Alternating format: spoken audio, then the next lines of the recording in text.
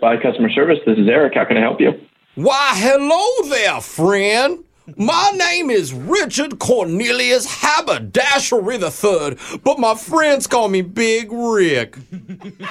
How are you doing today, sir? How can I help you? Well, let me tell you, I came in recently and bought myself a brand new fancy schmancy microwave. One of them plug-in microwave ovens. You know about them microwaves, friend?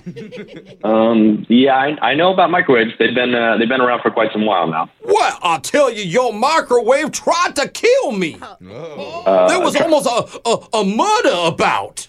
Really? A real life whodunit, if you will. But I know who done did it, and it's that microwave. So, if I'm understanding you correctly, your microwave tried to murder you. What? Yes, indeed it did. And I came in there trying to return it earlier this week. Have the receipt in hand. Okay, so you already went into the store, and what did they say to you then? Well, I said an employee told me negative. They said no. Okay. I was madder than a puffed toad choking on a jalapeno horsefly. From your story here, you went into the store and you were denied a refund in return. And what was the reason for them denying this? I'm glad you asked, friend. Let me ask a quick question. Have you ever heard of a thing called a tick-a-talk? So I think we're getting a little off track here. What does that have to do with this broken microwave? Okay, well, I was on the talk watching one of them life hacks. Have you ever heard of a hack of life, sir? Right, yeah, sure. And apparently some fella said, if you want to eat some frozen chili ice cream, and Big Rick likes me some ice cream. Oh, my God. I tell you, I was so hungry, I could have eaten the north end of a southbound billy goat, okay? But it was frozen solid. Okay, sir, I'm really trying to be of assistance here, so I need you to get back to the story about the microwave here. Well, I say I am getting to it if you would just hold your horses kindly. Some fella on the hack said, all you gotta do is just you gotta warm up, you gotta heat your spoon. Please don't tell me you put the spoon in the microwave. Great minds do think alike, because that is exactly what I did.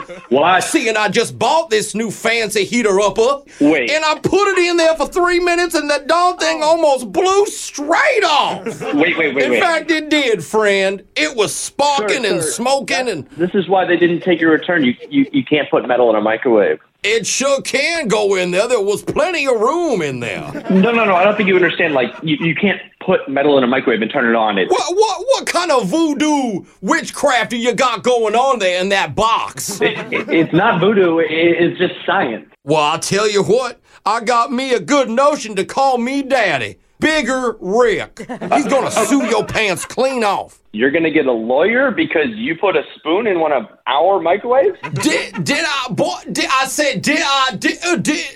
stutter, friend? Because I want you to prepare yourself for a legal battle over $10 million thanks to emotional damage, friend. I'm putting this all down in the notes here, and I'm sure they'll get back to you right away. Oh, good. Write all that down and make sure your friend Theo also reads that note. Wait, for Theo legal who? Theo who? Your co-worker who set you up for the phone tap. What? Wait, what? What are you talking about?